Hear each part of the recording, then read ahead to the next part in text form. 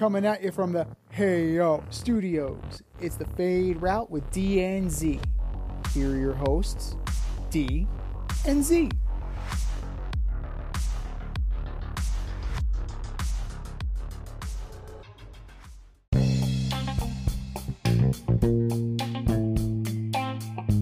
Coming at you live from the Ayo Studio.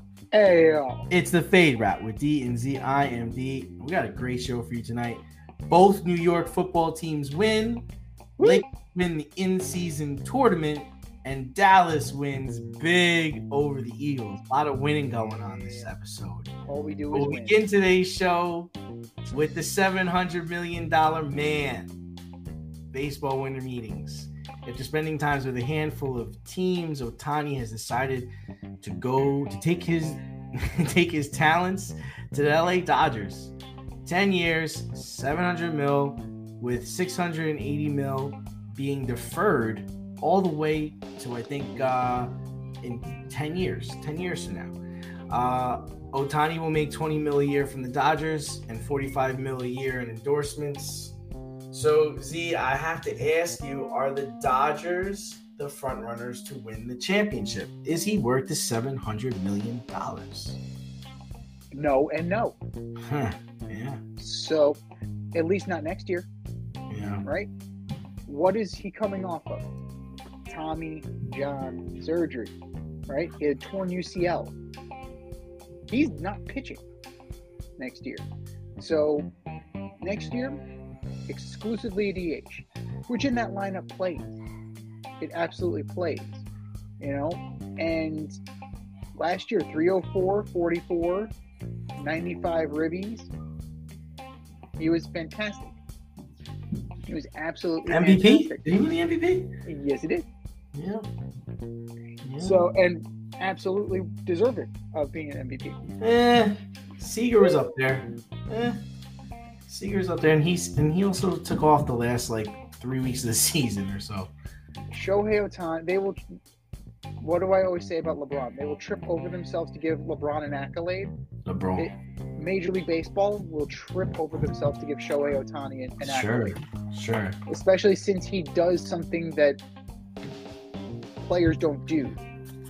Since he is a two-way athlete. It's concerning. It's definitely concerning for the length of the contract. He's 29 now. Mm-hmm. You're losing a year of his pitching. It's like 20. I believe the $680 million gets paid from 2034 to 2043. Financially, it's a coup. Other teams are, bitching and moaning, calling Major League Baseball to investigate about circumvention of the luxury tax. Whatever. You're just sour grapes that you didn't think of it. Apparently, the Giants did think of it. Yeah. He opted to go to LA instead of San Francisco. Yeah, that's interesting. That's very interesting. This man opted for Anaheim, which is about a 2.5 hour drive south from LA. Mm-hmm. So he wants Southern California. He wants 72 and sunny for the rest of his life. Mm-hmm. And I don't blame him for wanting 72 and sunny for the rest of his life because it's winter. I would like 72 and sunny for the rest of my life. But it's a major coup the way they structure the contract, which with the deferred money and the lower financial implications, it's as if Tom Brady's contract and Bobby Bonilla's contract had a baby. Mm-hmm. That is what we're looking at here. Financially, it makes all the sense in the world. And did you hear this unique opt-out clause that he has? No, I didn't hear it. If the owner sells the team or if Andrew Friedman leaves the organization, he can terminate his contract at the end of that season. Wow. I did not so know if he doesn't like the direction, this was just reported by John Heyman. So if he doesn't like the direction the organization is going, he can kind of or if Andrew Friedman decides, hey, I've done all I can do here. Let me go be the GM of the Kansas City Royals. He's like, fuck this, I'm out. He can do that. So is he worth it? No. No one is worth that money. But the way it is structured, it was a great coup for the Dodgers. When he gets healthy enough to pitch, I should say, he will undoubtedly be the ace of that staff. Now, that's a year from now. So you already are losing a year of that, right? And then ages 37, 38, 39, are you going to get the best out of Shohei Ohtani that you're going to get? Chances are he's probably going to be either in the bullpen at that point, or he's going to be off the mound entirely. So he's essentially a two-pitch pitcher, right? Fastball split, occasional slider. Yeah. Right? So that takes its toll on an arm. That being said, the Dodgers aren't the front runners to win the championship because they still haven't addressed their pitching problem. In the immediate, starting in 2025, absolutely they have. But in 2024, they got a problem because now they lost Kershaw, whatever that's worth, Gonsolin, right? Bueller should be coming back, right? Bueller's on a pitch count, though. Bueller's going to be on an innings count because he had surgery.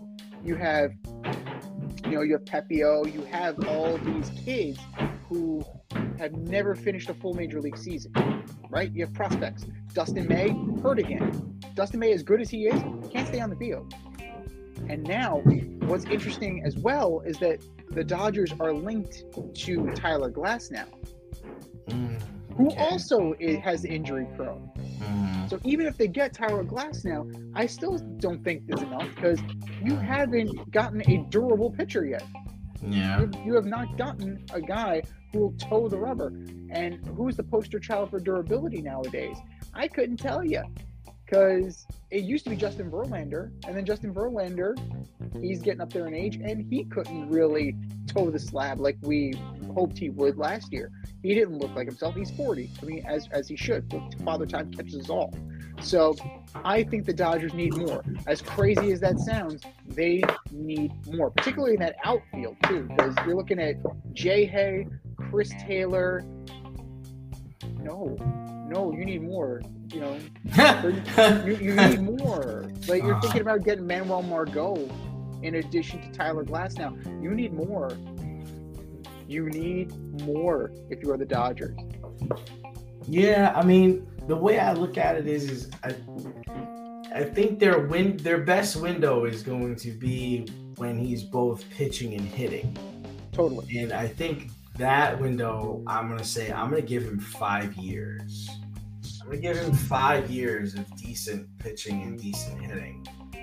But, the interesting thing about baseball is like, in the late 90s and the early 2000s, I was very, very upset with the way baseball was going because you just had the Yankees like spending all this money and getting all this talent, and nobody was able to compete with them because nobody could afford like those payrolls and they already had dynamic farm players that wound up being Hall of Famers. And now, in an age where I'd say the last, 10 to 15 years, everybody spends money. So now teams like the Yankees, even teams like the Dodgers, they were spending a bunch of money and they weren't winning. They weren't getting anywhere. But now this new contract idea that Ohtani has laid on the table, I really think it's going to hurt small market teams. That's going to hurt teams like the Rockies. It's going to hurt teams like, I want to say the Pirates. I want to say like the Marlins. It's going to make it hard for them to compete. I mean, if you look at it, Betts and Ohtani make more than the whole Marlins organization. They make $1.07 billion. And the Dodgers just have 2 players that make that up. Now, a lot of people like to argue that, in baseball, it doesn't just come down to one guy. It is a team. It's like, yeah, man, but it is going to be extremely hard to pitch to that lineup, no matter how you slice it, with Betts and Freeman and Ohtani. Like, I understand that he's not going to pitch this next season, but he's eventually going to pitch, and he's already a phenomenal hitter.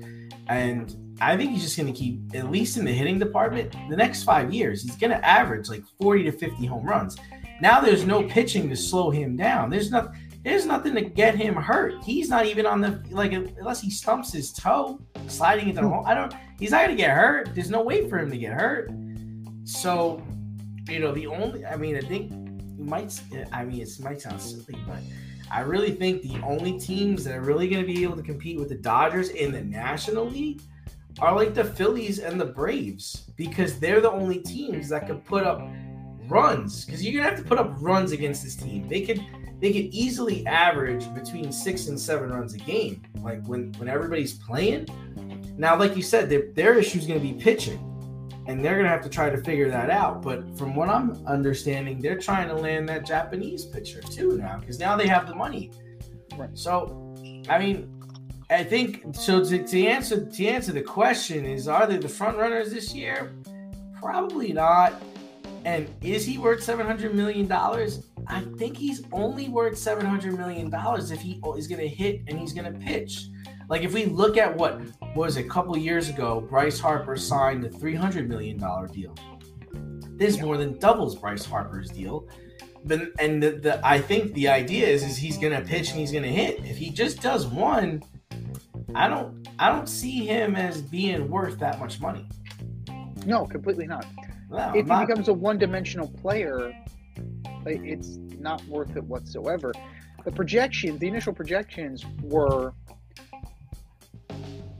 that Bryce Harper contract plus another $100 million, but that blew it out of the water, right? You were looking at the projections were 10 years, $450 million, and then yeah. And then that's the whole thing is like, so I'm assuming the Dodgers and the Giants were the only one throwing that $700 million around, and everybody else was like, yeah, I guess go like 5 or 6, like, you know, with no real plan. And you heard what those West Coast boys were throwing. You're like, all right, we'll sign this deal tomorrow. I just think this is I think this is gonna get extremely ugly at the end, right?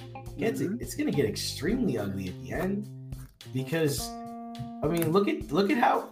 I mean, listen, Judge, I'm sure is gonna come back, but you can't tell me like Yankee fans aren't like, geez, this guy stumped his toe and missed like 30 games. Like, you know, I think the back half of that, like, because he could arguably set the Dodgers back decades, depending on how this thing grows in interest and how much they're going to wind up actually having to pay him, right? Right. And they still have to pay other people to be competitive, right? Because eventually Freeman's going to go, Betts is going to go. You're going to rely on the Edwin Rioses of the world. Well, that's what I understand. From what I understand, he wanted to hear what the plan was. Like, what's your plan? Like, how are we going to win championships? How are we going to stay competitive? Which, hats off to him for asking that question, because that was the problem with the Angels. It's like, guys, what's the plan here? Like, you're just getting players. There's no plan. What's the plan? You want to win? And how stupid do the Angels look? I mean, how does that franchise even start over, right? Like, how do we go? You let this do. What was your offer? What were you willing to offer? Where were you going with this? I'd be curious to think what they were going to do. A hot dog and a handshake and probably part ownership. But let's think about this from the Angels, right? You got to trade Trout now. Oh, yeah, he's going to be a Philly, man. I'm telling you, he's going to be a Philly. By the trade deadline, he is going to be a Philadelphia Philly. That's what I'm saying. You're going to have to bang the ball to compete with these guys now. And granted, I don't think it'll happen next year, but I think it's a 5-year window. They're up there with the Braves in that 5-year window. They're going to be facing Atlanta. And they're going to be faced. I really still think the Phillies are contenders just because they can bang the ball. Their leadoff hitter hits fucking 40 bombs. Like, come on, that's crazy. I know I always got a low batting average. The dude's hitting. You starting off 1-0. Like, you're starting off like 2-1. Like, you're already getting runs.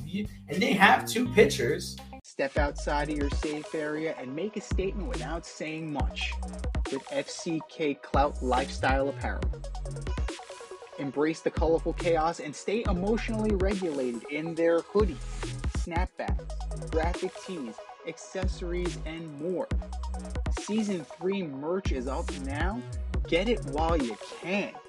Go to fckclout.com and get all of your needs from men and women. That's fckclout.com. You know, moving over to football, the Chiefs and the Bills came down to the wire and then a rather emotional ending. The Bills were leading the Chiefs in the closing minutes, 20-17. Mahomes threw a dart to Kelsey, who then lateraled it backwards for the apparent go-ahead score. But wait, Kadarius Toney was offsides by more than a foot, erasing a perfectly executed play. This caused Mahomes to lose his mind. He had to be restrained by players and coaches. He tried to get in the face of the refs for making the call. After the game, he brought it up to his press conference. He even mentioned it to Josh Allen as he shook hands with Josh Allen. Mahomes has since apologized, but it's hard to get the image of a whining baby out of my head. He's supposed to be the face of the league, Z. Has Mahomes hurt his image by his actions on Sunday? I'm sorry, 17. Oh, my God. That was so petulant on not only Patrick Mahomes' part, but Andy Reid, too. Andy Reid trying to defend Kadarius Toney after the game and trying to lambaste the officials. The officials got it right. For once in their lives, they got something right. And the Kansas City Chiefs, lest we forget, benefited greatly from a controversial call in last year's Super Bowl. Did they not? James Bradbury. It was ticky-tack. Yes, it was. And Bradbury was a stand-up guy. It was like, hey, I grabbed him. Right? So credit to James Bradbury for that, for being a man and owning up to it. They tried to throw the refs under the bus so hard. And credit to Kadarius Toney, he didn't say shit. I haven't heard a soundbite from him.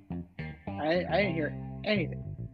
So I get you're trying to stand up for your teammate. I get you're trying to do all that. But you look like a fucking clown. You look like a clown. Your coach looks like a clown. Travis Kelce is the only one who said, ain't gonna count. Nice game, fellas. but no point in crying over spilled milk. We lost. And they lost because their wide receivers, once again, could not seal the deal. This time it wasn't a drop. This time it was a mental mistake. And this mental mistake has set X on fire. Right? Because then you have offensive players and defensive players, right? You have your tribalism normally. But now you have RG3 digging in. You have Richard Sherman and Ryan Clark digging in on the other side. It's like it's a war. It's an offensive and defensive war over Kadarius Toney.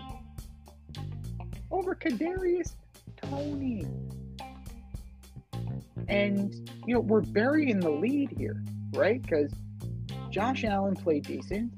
James Cook had a decent game.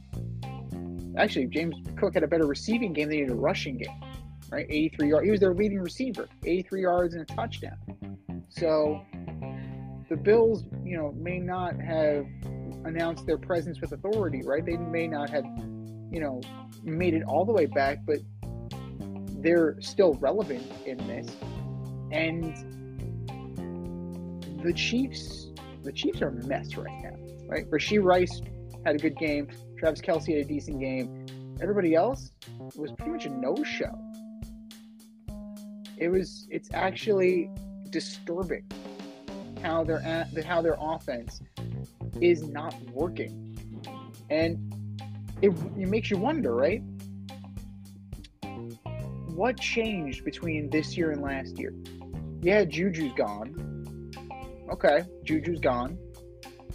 But maybe we are starting to see the Eric Bieniemy effect. Maybe we're starting to see what he brought to the table.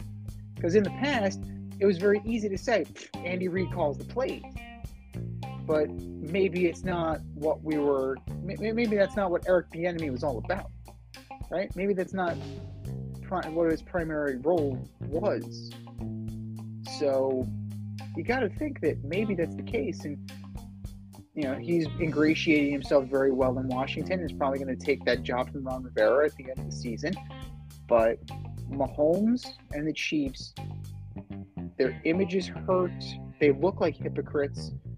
And, yeah, I don't... The game has become secondary, and they don't look like they're going to make it out of the first round, let alone make it to the championship game and the Super Bowl, which is their aspiration. As of right now, you have to be very concerned about Kansas City. For sure.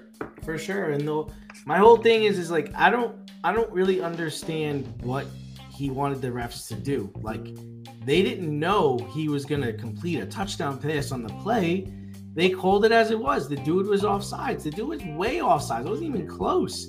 Nope. The only thing I would say is I think in a situation when you're offsides like that, maybe they should blow the play dead. But I guess if there's an interception, I guess the defense could decline the penalty. I guess that's why they let it keep going. But I mean, listen, you could be frustrated, but take your frustrations out on the sideline, on your coach, on your team, on the player who is offsides. But getting in the ref's face and acting a fool like that, like you're gonna go fight somebody, like you're not a tough guy. Like there's no need for that. And there are kids watching this. Like, you could slam your helmet down and you could be frustrated, but take accountability. Tell you what, Pat, this game was not lost on one play. I'm pretty sure that they didn't have the lead, but where were you in the first half? Like where were all the plays in the first half? This is a Buffalo team that's not playing good this year. No, they're reeling, man. They're reeling. And you let them come into your house and they gave you a problem. So I think take that energy, all that energy you spent getting mad at the refs, and use that in the pregame, use that in the next game, let it fuel you. But I mean, it's one thing to get hot in the moment, but then you carried on after the game. You carried on to the press. How are you going to call that? You just ruined a great play. You ruined the great play. Your dude was offsides, and it was an illegal formation because the fucking right tackle was in the backfield and started the play. You guys are all jacked up, man. You guys are all jacked up. That's the thing that if one didn't get you, the other one won. Yeah, so like I said, listen, I've never been a person to blame the refs for anything. Like, I don't believe one play wins or loses you a game. There are usually 60 to 70 offensive and defensive plays in the game. Where were you for all of those? Come on, man. And so I think it's a poor look for him. And that's the problem, right? That's the whole problem with the NFL right now, at least in my opinion. You don't have stars. Burrow is hurt. This dude's acting like a clown. There's more Taylor Swift out there than anything else. Yeah. I mean, Dallas like, come on, outside of Mahomes, who's another guy people are like rah and cheering for and talking about? It's nobody. Philly's reeling right now. Dallas, I mean, really, it's Dallas. It's San Francisco. Miami took a step back with their loss to the Titans. But San Francisco, even with Brock Purdy, he's not getting that love that Tom got. Like, it's just like, you're surrounded by a studded team. Yeah. And he a is coach the front who is runner for the MVP, though.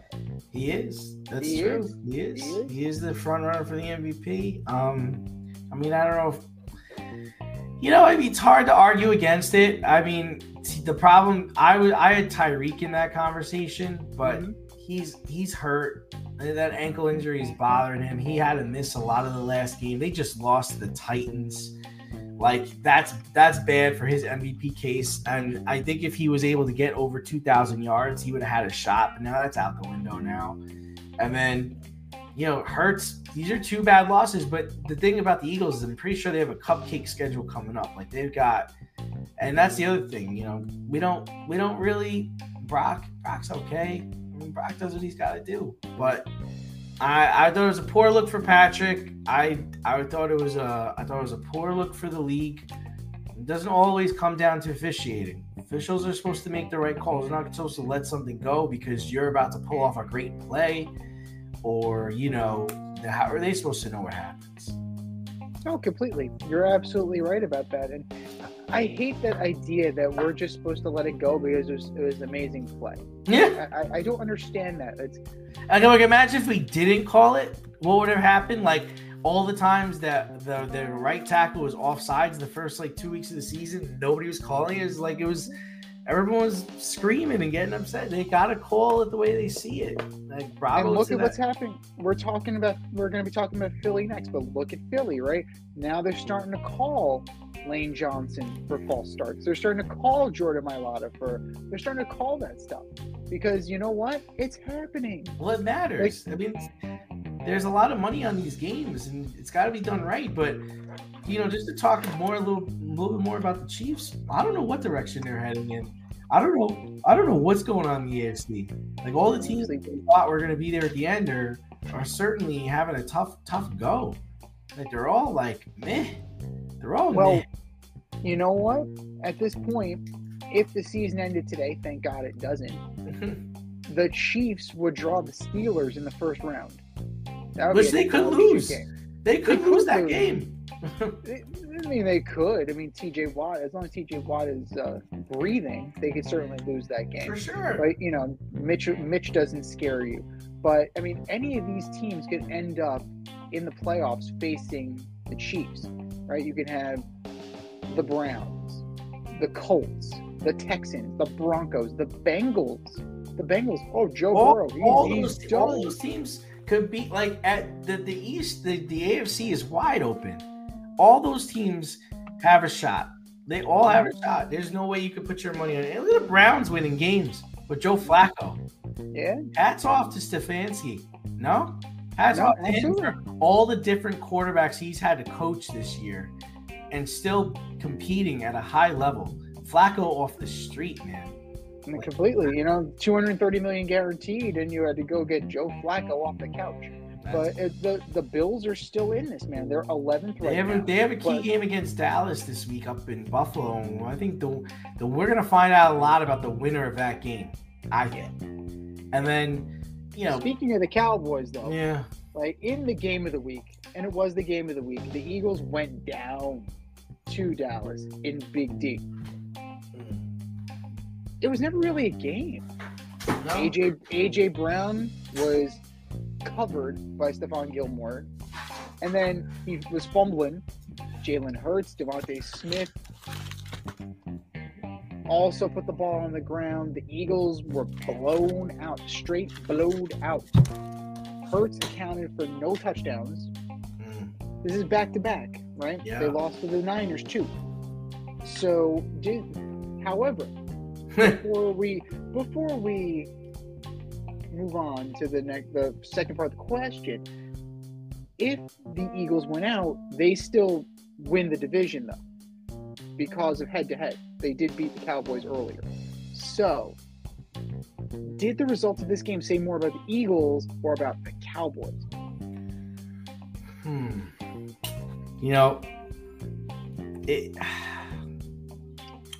Here's what I'm gonna. There's a couple things I want to say about this. First thing I'm gonna say is like the game was 17-3. I was like, it's over.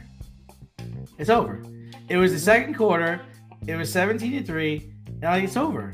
There is no way the Eagles are gonna overcome this deficit against this Dallas defense in Dallas. Okay, I said it right away. Some interesting stats for the Cowboys. I know you like stats. Oh, I love stats. This is the first time since 2007. This is the first time since the 2007 Patriots that a team has gone 7 straight games with 17 points before halftime. Jeez. How about that? Yeah. That's Dallas. That's Mike McCarthy calling plays for Dak Prescott. New York Jets, that's shout out to you. It's Mike McCarthy calling plays for Dak Prescott. That's, because it made him a much better quarterback. So, I go back and forth with it. We talked about this in the production meeting, and I said one thing there. I'm thinking another thing when we first start the show. But I mean, if you're telling me who I want to roll with today, I want to roll with Dallas because I want to roll with the team I like their defense. I like their coach. I like their defensive coach. I like Dan Quinn, and I'll ride with Dan Quinn. If my game depended on Dan Quinn, and this is also the guy who gave up all the touchdowns and allowed Tom Brady to come back in the Super Bowl against the Falcons, but I think he's learned his lesson. I do. I like McCarthy calling the plays for Dak. I like that defense. That defense plays. Like when you've got to pass it, when you've got to drop back and throw, and you've got those 4 linemen coming at you along with Parsons, and then on the back end you've got Gilmore, you've got Bland, you've got safeties that know how to play football. They're a problem. They're a problem. And on the flip side, it's like with Philly, I don't know. Is Hurts hurt? Is he just getting exposed now? I mean, come on. If I told you that all you had to do was get 8 yards instead of 10 yards to get first downs, you'd like your chances, right? I mean, they've perfected this tush push where if it's 2 or less, they can get it. And you're losing. And you're losing bad. It's a bad loss to the Eagles, man. Whooped your ass. And the 49ers whooped your ass. Like, when was the last time you beat somebody of consequence? And the other part of it, like I said, with their schedule, they don't have a lot of competition coming up. So you're not going to get primed and ready for this playoff run. You've got the Seahawks. Okay. They're banged up. You got the Giants, the Cardinals, and then the Giants. So you're arguably going to win all 4 of those games. And now with Dallas at least they have some competition that they're going to have to compete with. They're going up to Buffalo this weekend, which I think is going to be a very tough game in Buffalo. Then they're going to face a Miami team that is probably going to really need to win that game to keep on top of the division. And then they're going to play the Lions, who at that point might be playing also for a playoff spot. And then they wrap it up with the Commanders. So, I mean, how likely is it that both these teams finish 4-0? Not likely at all. You figure, well, you go back to the idea of the perfection of the tush push. Now, what we understand is that Jalen Hurts is dealing with a back problem. I wonder if that's related to tush push and getting these giant ass men falling on top of you, on top of your back all the time. Sounds like a dumb idea to me. Like, let me put my franchise quarterback at risk over and over and over again because it's the only move I got because I have no offensive creativity. None. And Sean Desai, he's not doing anything particularly exotic. He's not doing anything particularly interesting on defense. They were beating him on talent, which is fine. When you're a talented team, you can win on talent. But you can't win on talent alone all the time. When you run up against an equally or better team, you got to have something else in the tank. And this is where I call into question Nick Sirianni, because I don't know what he has. We haven't seen it, right? We haven't needed to see it. We're going to find out. Now's the time. Let's see. Like, this is it. This is why you got the job. You got to fix it. Hurts may very well be hurt. Don't know that. David Carr is catching flack for his comments. I don't know if you heard that. Like, if Hurts is hurt, maybe we should see some Marcus Mariota. So he's catching strays from everybody. So, I guess that's a controversial idea, but if Hurts is hurt, that's a problem. You're not going anywhere if Hurts is hurt. So that's something that the Eagles need to work on. DeAndre Swift didn't show up. A.J. Brown can't put the ball on the ground. I mean, he got shut down by Old Man River. Stephon Gilmore still doing it. And he was talking a lot of smack about it, too. He was talking smack about Old Man Gilmore, and Old Man Gilmore said that lit a fire under him. But AJ's got to be better. AJ 994 wasn't bad. Can't be fumbling the football though. That's for sure. Can't put it on the ground. On the days where your star players don't have a good day, who is going to step up? Goddard didn't. Zacchaeus didn't. Devontae Smith had 73 yards. A.J. Brown had 94. Did not make it into the end zone. Where's DeAndre Swift? Exactly. 11 for 39. Gainwell, 4 for 28. Jalen Hurts, 5 for 30. Boston Scott, 3 for 9. Like, you gotta be able to do something else. But maybe that's a credit to the Dallas defense. Maybe they. I mean, I've seen them get torn apart by the Seahawks. Yeah. What was that about? We saw it. We definitely did. But they showed up. They showed up this week, and you can't even say it was just always because of the pass rush and the 11-man rotation that they had, because they had one sack. They had Micah Parsons. That's it. They're playing an even brand of football, and that's good. You need that. You absolutely need that. And when you look at it, they got key contributions from 5 or 6 guys: Ferguson, Lamb, Gallup, Cooks, Tony Pollard, on the ground and in the passing game. You need more, right? This is the time of the year when you need more guys. You need to be able to rely on more than your small handful of studs. Look at the Super Bowl last year, right? Who scored the go-ahead touchdown? Who scored the tying touchdown for the Chiefs? Kadarius Toney and Sky Moore.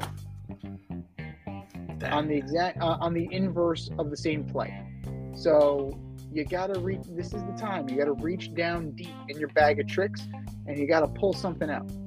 Adversity introduces a man to himself, and this might be the first taste of adversity that Nick Sirianni has had as a professional football coach. We're going to find out who he is. We're going to find out who the Eagles are, and we're going to find out if they are legitimate contenders or if they're pretenders. Because Dallas, I hate to say it, but that this win, it puts you in the conversation. They move ahead.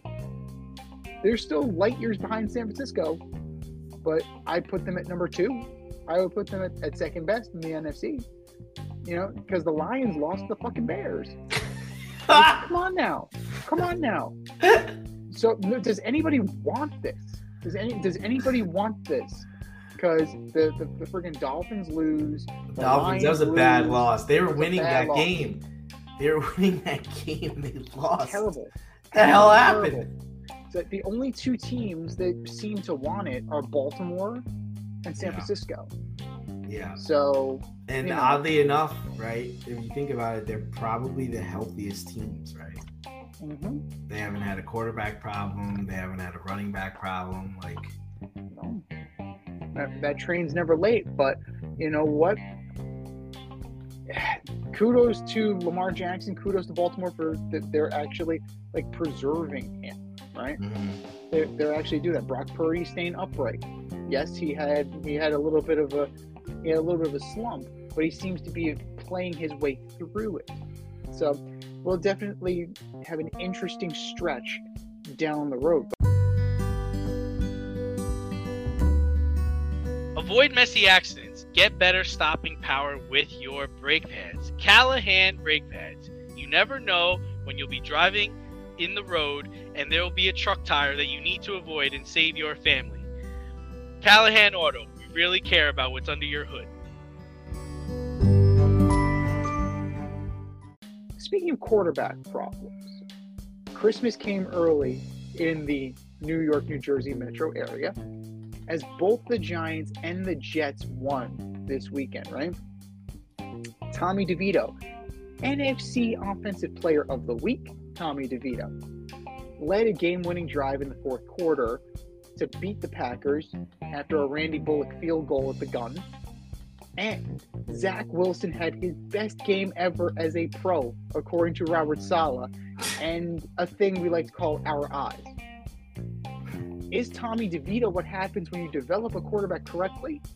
Or will he become Zach Wilson over the next few weeks? Yeah, I mean, I do applaud like the creativity that's going on with the offense. It felt like the Daboll has finally put his prints on this team, and they've played with more energy and played with more fire, and they're competing, you know, at a high level. It took them a little bit to you know, figure it out, but they're designing plays and calling plays that are good for Tommy DeVito and putting him in positions to be successful, like, you know, RPO with the run, with the throw option, even after you're on the run. Like, that's huge. That's good for him. And he's taking advantage of teams sleeping on his ability to run the ball. He had 70 yards rushing, and he doesn't turn over the football. The thing that Zach Wilson continues to fucking do is he doesn't turn over the football.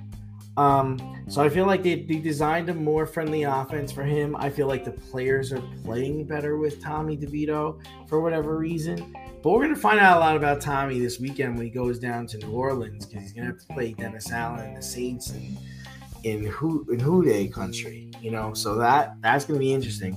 But yeah, I totally think this is what happens when you're able to develop a quarterback. I mean, Z, do you want him to come back next year with the Giants? Absolutely. I mean, I'm not invoking the name Brock Purdy. I'm just drawing a parallel. Like an undrafted free agent, Mr. Irrelevant, that's pretty close to an undrafted free agent. Well, somebody was saying to Dable they were comparing him to Brady, and it's just like, just stop. Stop. No. Tom Brady never had the wheels that this kid had. Right. Tom Brady has a much better arm than this kid does. But you see, But you see what he did this year. Just this year, you see the improvement week after week after week, and you see the development happening when you didn't see this with Zach. And mainly because they don't have a coach to coach Zach. They haven't had one on the staff since he got there and teaching him how to be a quarterback in the NFL. They had Matt LaFleur's little brother in the beginning. And now they have this clown Hackett, who's he's waiting for Aaron Rodgers to come back. So I think it's clear. I think Tommy does earn the right to come back. He gets a little cash, because he's shown that he's durable. He takes shots. He's not afraid to try to put the ball where it needs to go. He's running the offense. He's running the plays. He's not turning over the football. But he's gonna have two games against the Eagles, so that's gonna be interesting. And then he's gonna have the game against the Saints. So we're gonna find out. And Zach, we know what Zach is. And sandwiched in between the Eagles, you have the Rams. So it's not like it's a cakewalk. The Giants statistically have the hardest schedule left. And I don't believe anything Robert Saleh says. Like, you know nothing about football, dude. I'm sorry. You just some of the things you say. Zach had his best game as a pro. It's fucking his third year. Are you kidding me? Tommy DeVito's keeps getting better and better. Your guy's just figuring out which direction to run in and who to throw to. And let's be real here. That first half was dog shit. For both guys, though. For Stroud and Wilson. Now, Stroud's I'll defend Stroud and just saying he never seen a defense like that before. Well, it also looked like he never played in that kind of rain before. It looks like he never played in those kind of elements before. Mm-hmm. It was bad. So, neither quarterback wanted to use a glove. Maybe they should have. Mm-hmm. Might have helped. Mm-hmm. But, that first half was immaculate for all the wrong reasons. 0-0, lots of punts. Lots of practice for Coach Westhoff's favorite player, Thomas Morstead. Yeah. So, at the end of the day, Zach Wilson did what he did, and he looked way more comfortable in the second half, looked more fluid, mobile. He took some shots. He put some film on tape. He put some plays on tape that you can be proud of, and you could kind of hang your hat on. And if you're a rival organization, if you're another organization, say, hey, okay, there's something there. I can work with that. Mm-hmm. Or, hey, Baker Mayfield's our starting quarterback. He kind of reminds me of Baker Mayfield. I can keep the same offense if I bring in Zach to be the backup. I don't have to tailor a different offense to a backup quarterback. So maybe there's something to that. But, it's about time. It was about time that Zach Wilson had a good game. Good for you, kid. You showed him. Good for you. I'm just happy he's running in the right direction. Good for you. Now you got the Dolphins this weekend. But let's see if you can undo what happened on Black Friday. But, let's talk about DeVito. I know I haven't been talking about DeVito. It's a breath of fresh air. It really is a breath of fresh air. You got a little bit with Tyrod Taylor, and then he got hurt because he inevitably gets hurt. He seems faster than Tyrod Taylor. He's got zip on the ball that Daniel Jones doesn't have. Like, you can tell that Tommy DeVito played baseball because he's throwing darts. They got zip. They have force. They look like professional throws. There are no rainbows in there. He's got wheels. He can read the defense, and he's audibling accordingly. And yes, he's been sacked a lot, but not this week. That offensive line held up for him long enough for him to escape. And what did he do when he escaped? He slid. He didn't fight for the extra yard. He gave himself up.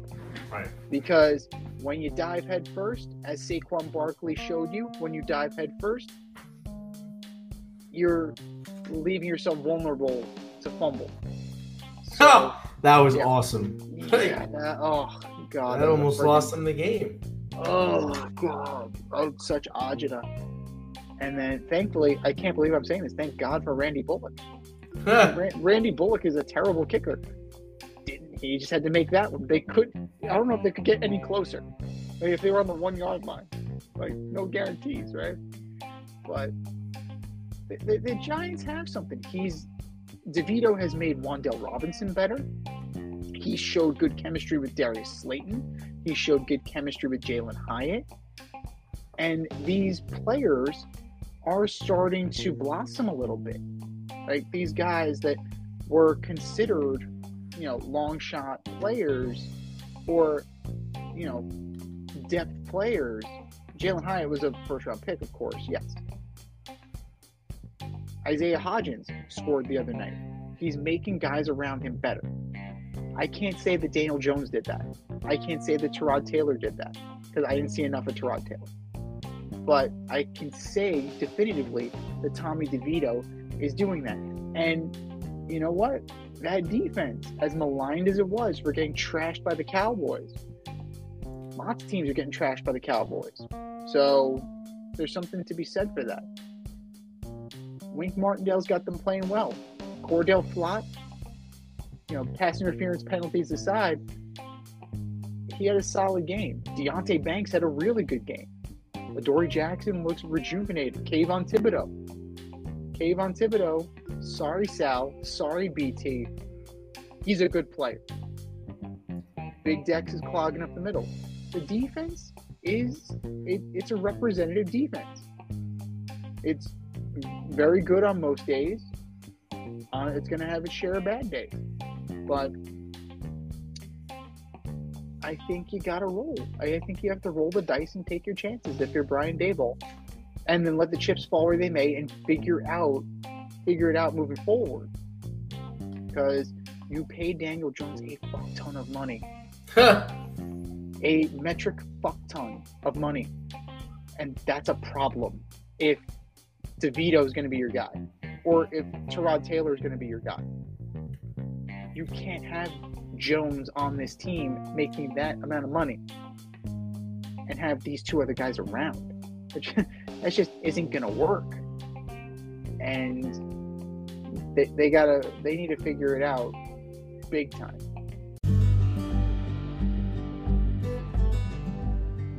For all the grill masters, green thumbers, home repair heroes, and DIY aficionados in the Richmond, Virginia area, if you're looking for a personal service, quality products, and a convenient shopping experience, look no further than Thacker Ace Hardware in Colonial Heights, Virginia.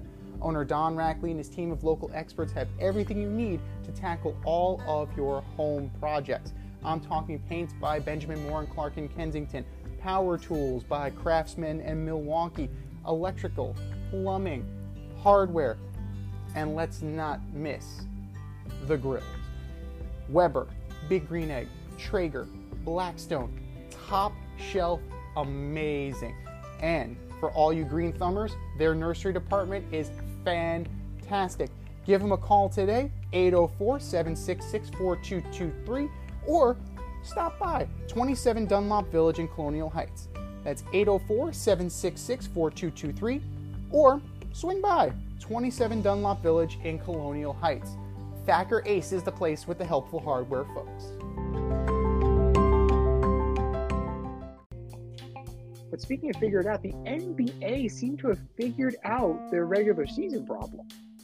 Apparently, this in-season tournament was all they needed. The IST will work on it. We're workshopping it. Sounds like aerial disease. Do you have the IST? Yeah.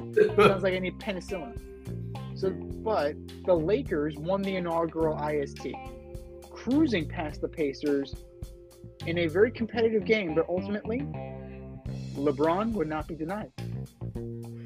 After the game, not only was he happy with the win, the first ever banner for this tournament is going to go up in Staples Center. And the Lakers celebrated with champagne after a huge party. And he's very proud of the fact that he won this inaugural tournament. Did the celebration seem excessive to you for something where none of the stats count and the purse is only $500,000? Yeah, it did. You won a preseason game championship. That's what it seemed like, right? I mean, none of it counts. What's the difference between this tournament taking place during the season and if it took place before the season started? Like, I don't know. They don't pop champagne in Summer League. Yeah, to me, this is... I get it's the first one. So, okay. Yeah, everyone's excited to win the first one, but you can't... I have a hard time believing that if they had this in-season tournament in the mid-90s or early 90s, that Michael Jordan would be celebrating, right? Because it's, okay, yeah, we won this, but I want to win a championship. Like, that's my goal. That's my banner. That's my bar. So I think if the Pacers won, yeah, they should be excited. Go nuts. Go ape shit. Like, yeah, that's your Super Bowl, boys. Like, good for you. But if you're LeBron, you've got larger aspirations. Like, if you're gonna pop champagne after winning the IST, then what are you gonna do when you win the championship? How are those two celebrations different, right? Right. What are you gonna do? How are you gonna top? That's the top line, right? That's the bar. It's like, okay, we won the championship, popping bottles in the locker room, sprinkling people with the champagne. But at the end of the season, there's no more work to do. You're not even halfway through this campaign. Are you gonna look back and say, oh well, we won the IST? Right? Is that what you're going to do? When you get sent home in like 5 games by the Mavericks, you're going to be on the beach and be like, well, at least we won the IST. We won the first ever IST. I just think until there's more skin in the game, I can't see celebrations being that excessive for a team that should be there and should win it. This thing is built for the teams that aren't going to be there in the end. So, you know, there's some viewership and we watch it and we're interested. I watched a little bit of it, but honestly, there wasn't enough skin in the game for me. It really wasn't. It was fun to watch the Nuggets fall. It was fun to watch like the Bucks fall. I like the 1-game elimination out of it, but there's got to be something bigger up for grabs than just $500K. And like the other thing is what loser watches them celebrate in the fucking locker room after the game? Who's sitting there and like, oh, I want to see LeBron pop champagne for winning the IST? Like what? Like what? I want to see him smoke a cigar. Joe Burrow ain't even gonna smoke a cigar after winning an in-season tournament. So that's just how I felt. Only the hardcore LeBron fans only the hardcore like LeBron supporters are going to tout this as any major success. I just feel like there's a bigger prize at the end of the road, and I just don't see how something that doesn't count. It doesn't count for anything. None of the stats mean anything. How you could get so fucking elated for something like this. That's all I'm saying. And you beat the Pacers. It's not like if it was Giannis and the Bucks, right? It's like, well, yeah, right? That kind of changes it a little bit. That puts a little mustard on it, or the maybe the Heat. Okay, yeah, maybe. But you beat a Pacer team that they're up and coming. They're trying. Like, it was a 1-game elimination. It could have easily went the other way. Absolutely. And it's a one-game playoff, right? It's a one-game scenario. In the finals, they're playing best of 7. So, yeah, this is a one-off, right? You play a best of 7 series with the Pacers, maybe it's more competitive. But for me, I mean, I'm not getting anything from this, right? Anthony Davis played well, had 41 points. Great. LeBron had 24. D'Angelo Russell, 32 minutes, 13 points. Now they're actively trying to trade him. So, thanks. You did great in that. You did great in the IST. You did great in the game that doesn't count. We're going to trade you. And Austin Reeves had 28 points. Nobody else showed up. Literally, nobody else showed up. What happens when someone gets hurt in the game that doesn't count? There you go. And, could you imagine the NFL having an in-season tournament or baseball, even baseball? Like if you try to do this in baseball, you're telling me people wouldn't rest? You're like, nah, man, I'm good. Like, that's what I'm trying to say. Like, eventually that's where you're going to get. You're going to get, nah, man, I'm good. Like, I don't need to play those games. I'm good. I won it already. It makes you wonder, because this is the first one, like you said. How are they going to do it next year? Like, who's going to... Well, that's the thing. It's like, I want it already. Who's going to be juiced up for it? Yeah. Right. I want it already. I'm good. Yeah. Like, how could you not see that happening? And then that just devalues it, right? If the Lakers aren't taking it seriously, the Nuggets aren't taking it seriously, then what do I care? Completely. No, it just wasn't. It wasn't thought out very well. I think it needed to be thought out a little bit more before you brought it. You brought it into play. And I don't need the LeBron sycophants telling me that, LeBron has this and Kareem doesn't and Magic doesn't and Michael Jordan doesn't. It's the first fucking one, and those guys have been retired forever. I don't care. I'm sure they don't care. No, got more rings than LeBron does, so I'm good. Right. So I'm flabbergasted by such a statement, because to me it's stupid. Yeah, of course he has one and they don't. Right. So, he has. George Mikan doesn't either. George Mikan's dead. Like, what are we talking about here? Well, I think the other problem is this: is like when you lose the NBA season, when you lose the NBA championship, or when you get knocked out of the playoffs, you got 4 or 5 months to think about it before you get to play basketball again. You got knocked out of the IST, you're working next week. Right. And you know what? For me, like, if I'm the Pacers, I am way more invested than the Lakers, because I went up against LeBron, I went up against AD, and I hung with them. I put 109 on them. I didn't get blown out by 40. They have something to hang their hats on. They're growing, they're developing. Tyrese Halliburton, he's becoming a superstar in front of our eyes. That guy. Obi Toppin didn't have a great game. He had an okay game. Miles Turner didn't have a great game. Who would you rather have, Halliburton or Shai Gilgeous-Alexander? Ooh, that's tough. Those are the two superstars, man. And to think the Clippers traded, and the Clippers traded him to the Thunder for draft picks. They could have had Kawhi and Shai Gilgeous-Alexander in their front court. Yeah, that was botched. I'd probably have to go with Shai Gilgeous-Alexander. Yeah, rather than that. But this is a meaningless game. I'm completely in agreement. There's not enough stakes. Maybe next year they're going to play with that and add more. People are coming around to our idea that they get a guaranteed seed in the playoffs. But what happens when a team that's already in the playoffs wins this thing?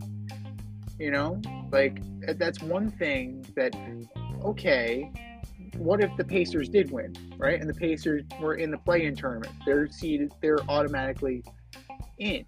But what if the Nuggets won this thing? Ooh, we have an automatic playoff berth. We're the number one team in the league. What does it mean? like if the Knicks are the fifth seed, if the Knicks won and that automatic pick was tied to it, it doesn't mean anything. So Adam Silver, like, congratulations, you put on something entertaining. Those courts, you need to lose them. Those jerseys, you gotta lose them. They're atrocious. That court, that red and blue court, was fucking awful. Like, that was terrible. And you need to go back in and you need to revise the stakes here. You need to get them playing for more than $500K, because at the end of the day, right, the money only goes so far. You need more. You need more. Give me more. Because at that point, you're playing for pride. And as we've seen in the NBA, pride only takes you so far. Because, yeah, there's that whole load management thing. First one's out of the way. Who's to say that they won't be doing that next year during your IST, your precious IST.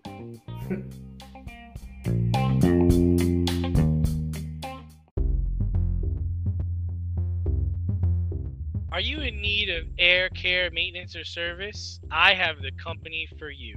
Air Care Technicians. They service the Westchester and Northern Bronx area and can help you with all your heating and cooling, maintenance, and service needs. Just give them a call at 914-315-1547. Again, that's 914-315-1547. Or shoot them an email at aircaretechnicians@gmail.com. These guys are the real deal, as they are veteran-owned, licensed, and insured. Make sure to tell them that D&Z sent you.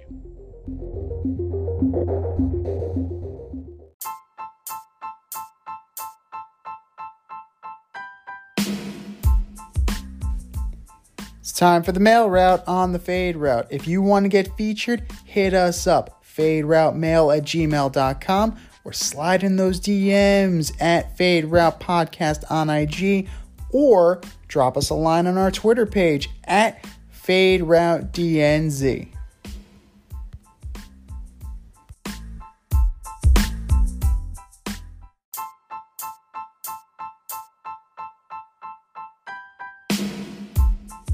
All right, boys and girls, we have a full mailbox for you.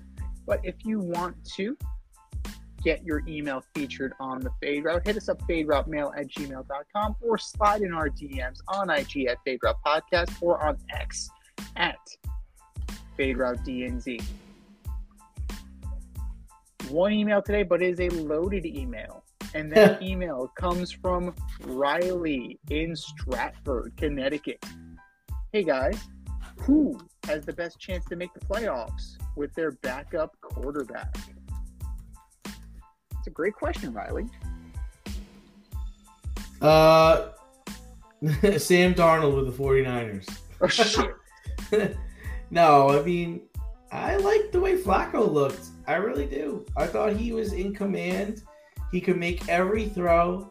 And I think what's good about Sam is, like, he's going to be the type of quarterback who's going to go to Stefanski and say, okay, I like this play, and this play. Where I think other backups won't do that, right? Other backups are just so happy that they're going to get into the game.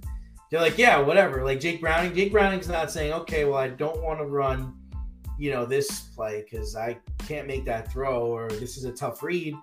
He's going to go in and replace Joe Burrow because, like, oh, finally I'm getting an opportunity with the ones. I'm good. Where Joe's like, no. I like this one. I like sticks. I like, and he's going to tell them what he likes, and that's going to be beneficial for Joe because it's going to make his reads a lot easier. It might make him more predictable, but he's going to be able to win on those plays, and the other guys are going to have to learn on the run. So I'm going with Flacco. I mean, let's be real here, right? Like, who is it going to be in this instance? It's not going to be Easton Stick. No, right? No. It's not going to be Mr. Stick. Who today in a press conference said, well, I'm used to winning, so this will be no problem on Thursday. Oh, you're getting the loss. You're taking L tomorrow night. Completely. I don't care that Thank you're you, playing the Mr. Raiders. Stick. I will be betting against you tomorrow night. Exactly. Fucking kind of comment is that? I'm used to winning. It's asinine. I'm used to winning. Absolutely. Now, I mean, where? Not here. I have no idea. What team have you been playing for the last 4 years? I mean, like that's such an asinine, arrogant comment. PR guy was like, did he just say he's used to winning? I had to look up who the backup quarterback was because I was like, is it still Chase Daniel? Like that guy, the king of secure in the bag? Like, you know, it turns out it was this fucking guy. So, I'm used to winning, so. Oh, great. Well, guess what? Keenan Allen's not playing. Right. Still used to winning, asshole. So there's that. You got Justin Herbert with a broken finger on each hand. So it's like, Justin, you sure you can't split that up? Poor Justin. So, exactly. Justin's so like, I mean, done. I'm discounting Tommy DeVito because as good as he is, the Giants aren't. He's a backup quarterback. I mean, now he's a starter, but I don't think that the Giants. I'm not delusional enough to think the Giants are going to make the playoffs. I'm hopeful, but I'm not banking on it. So that leaves you with who? That leaves you with Browning. That leaves you with Flacco. And now that leaves you with Nick Mullins. Mm-hmm. Right? So those are the guys that you're looking at. I mean, I'm not counting Mitchell Trubisky. I think the Steelers are going to drop like a rock. I think they're done. Because even after firing Matt Canada, they're still no good on offense. And now they're even worse because they have Mitch under center. Mm-hmm. So the one thing that Nick Mullins have and Joe Flacco, Nick Mullins and Joe Flacco have over Jake Browning is that they have multiple NFL seasons with starts under the belt. Joe Flacco's got a fucking Super Bowl. That's like, right. Come on now. That's right. So that you can come in and you can grab this huddle by the throat and say, we're doing it this way. We're doing it my way. Because you see that thing on my ringer? You see that thing on my finger? It's called a fucking ring. Because I won a Super Bowl. See that? You see that thing on my fucking Says hand? United States Marshal. The great Sam Gerard. Now, I mean, he has command. Absolutely. And Joe Flacco's playing well. You put him behind a stable offensive line with good receivers and a good running game and a good defense. Why not? Why can't Joe Flacco pilot this ship? Why can't he manage the game? Such a dirty word, right? Manage the game. He can manage you into a Super Bowl because guess what? He's been there before. Who excites me the most is Browning because I'm watching him, and yes, it is a very short sample size, and I don't want to, put on those rose-colored glasses, those Josh Dobbs rose-colored glasses, or the Tommy DeVito rose-colored glasses. I want to look at this objectively. For a couple weeks, Jake Browning could be very good, and then he could be, in the toilet. Like that's just how the NFL is. You get tape on somebody, and next thing you know, they go from phenom to out of the league. Like, look at Cordell Stewart. Perfect example. Cordell Stewart was a breath of fresh air, and then, not great. Not great once they figured him out. So I'm excited to see what Jake Browning can become. He looks like he has command of that offense. He looks like a surrogate for Joe Burrow. He looks the part. He's delivering the part. Now, long term, is he going to be able to do it? I don't know. I'm intrigued to see where it is. I'm intrigued to see where it goes. But the one that gives me the most confidence is Flacco. Now, what's interesting, I mentioned Mullins and Browning. They play each other this week. So that's going to be very intriguing. And if Mullins shits the bed, does KOC go to Dobbs? Or is the turnover train too much right now? I don't know that. And there's one guy that I didn't mention that, you have a particular interest in. Your boy Drew Lock. Oh, I love Drew Lock. This is my boy is right. I love that guy. So, I don't know. There's right now Seattle's on the ninth. They're in ninth. They're just behind the Rams. The Packers just lost to the Giants. So that 7 seed's up for grabs, man. Why not Drew Lock?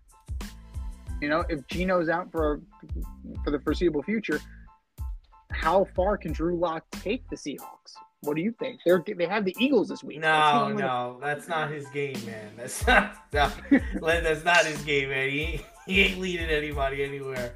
He's gonna play a couple of good weeks, but no, he's no hero. He's no hero. No, he's no Brock Purdy. He's no Big Dick Nick. Drew Lock is just good enough to get you beat. And so many apparently are good enough to get you beat. And I didn't even discuss Davis Mills, because apparently, if Stroud has a concussion, they're probably going to go to Old Long Neck this week against the Titans. Old Long Neck. So this has been the year of the backup quarterback in the NFL, but Old Man Joe. Okay. Old Man Joe still the click to pick, or the pick to click.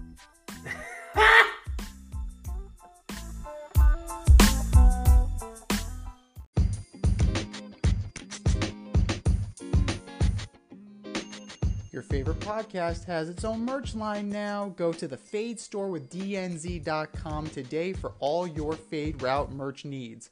I'm talking tank tops, t-shirts, sweatshirts. Like yoga pants? We got those too. Like some cool accessories? We got those too. And we're not done yet. We have so much more planned for you, but check out what we have today at the Fade Store with DNZ.com. That's the Fade Store with DNZ.com.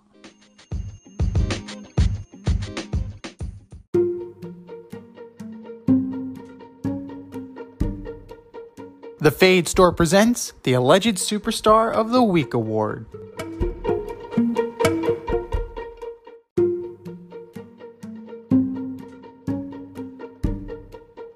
All right, boys and girls, you know what time it is. It's time for the Alleged Superstar of the Week. You know how it goes. We put up a poll on our X account at FadeRouteDNZ, and you vote, and you vote, and you vote, and you vote. And the winner of said vote gets a shout out on this here show and takes home the coveted ass trophy. And do you know who took home the coveted ass trophy? D. I don't. The NCAA for jobbing out. It was closer than I thought. They narrowly beat out Joe Beningo. So good job, NCAA, for screwing over the Florida State Seminoles. But that was last week. This is this week. Who are your nominees, D? So many choices. So first up, I've got Draymond Green, who just got suspended indefinitely. Draymond was ejected in the third quarter for slapping Nurkic in last night's game against the Suns. He apologized for the slap. He said it was inadvertent.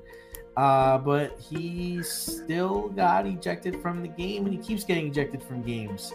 So the Warriors lost 119-116, and if they had him, they might have won down the stretch. Draymond, you got to stop getting ejected out of games. Draymond Green, you are my Alleged Superstar of the Week.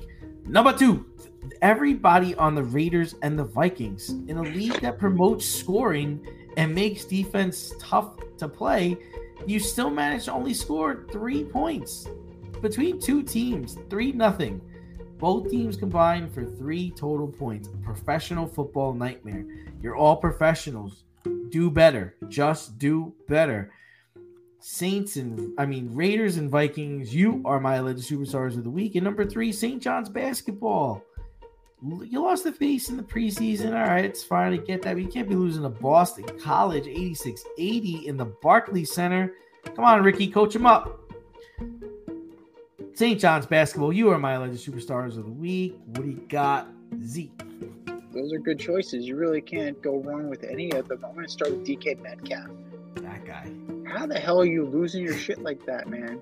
Like, Fred Warner, Kyle Shanahan, before the game, according to reports, specifically targeted you knowing that you cannot keep your cool. So it's almost, it was kind of a bounty in that he said he would buy Christmas presents for whoever got DK off his game. And so, Mr. Fred Warner, you are going to be getting a lot of Christmas gifts from Kai this year. Good for you.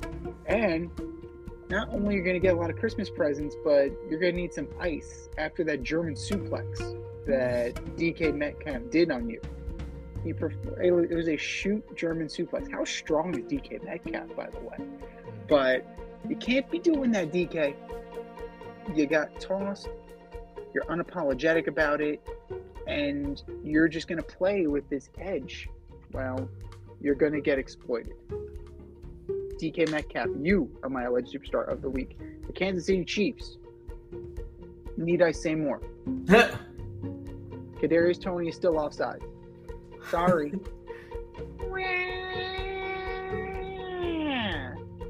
And then, to spark this whole referee controversy, a similar play occurred in the Dolphins game on Monday night.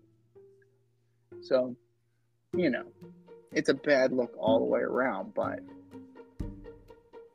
the Chiefs, for your bitch fest, you are my alleged superstar of the week. And then last but not least, New England Patriots. Yeah, I said it. Reports indicate that you're going to move on from Bill Belichick at the end of the year, and this was sealed after the Germany game. Why wait? Why wait? Just let him go out with a shred of dignity now. Why make him go through the rest of the season with the Mac Jones and Bailey Zappi bullshit and 3-10 and bottoming out? Why would you let the greatest coach in your organization embarrass himself? Why? I don't understand why this is happening. Like, let the guy go out on his own terms. Unless this is Bill's terms, which at that point I have to really question. Like, really, coach? So, but you know, let him go out on a high note somewhere. I don't know. But if you've known since Germany, you should have let him go. New England Patriots, you are my alleged superstar of the week. I think we've said our piece. Go to our X account at FadeRouteDNZ and vote. And vote, and vote, and vote. And for our nominee.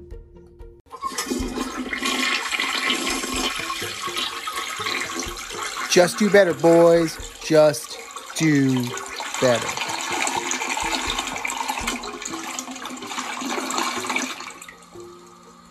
This has been the Fade Route with DNZ. Thanks for tuning in. Catch our podcast on Wednesday nights on iTunes, iHeartRadio, Spotify, wherever you listen to your podcasts. So until next time, stay faded, everyone. Time for us to run the go route. We'll talk to you next week. Thanks for listening to this episode of our podcast. If you like what you heard and want to hear more, be sure to like and subscribe on your favorite podcast platform. Rate us 5 stars, leave us a review, turn on subscription notifications, and tell your friends. Spread the word, spread it wide.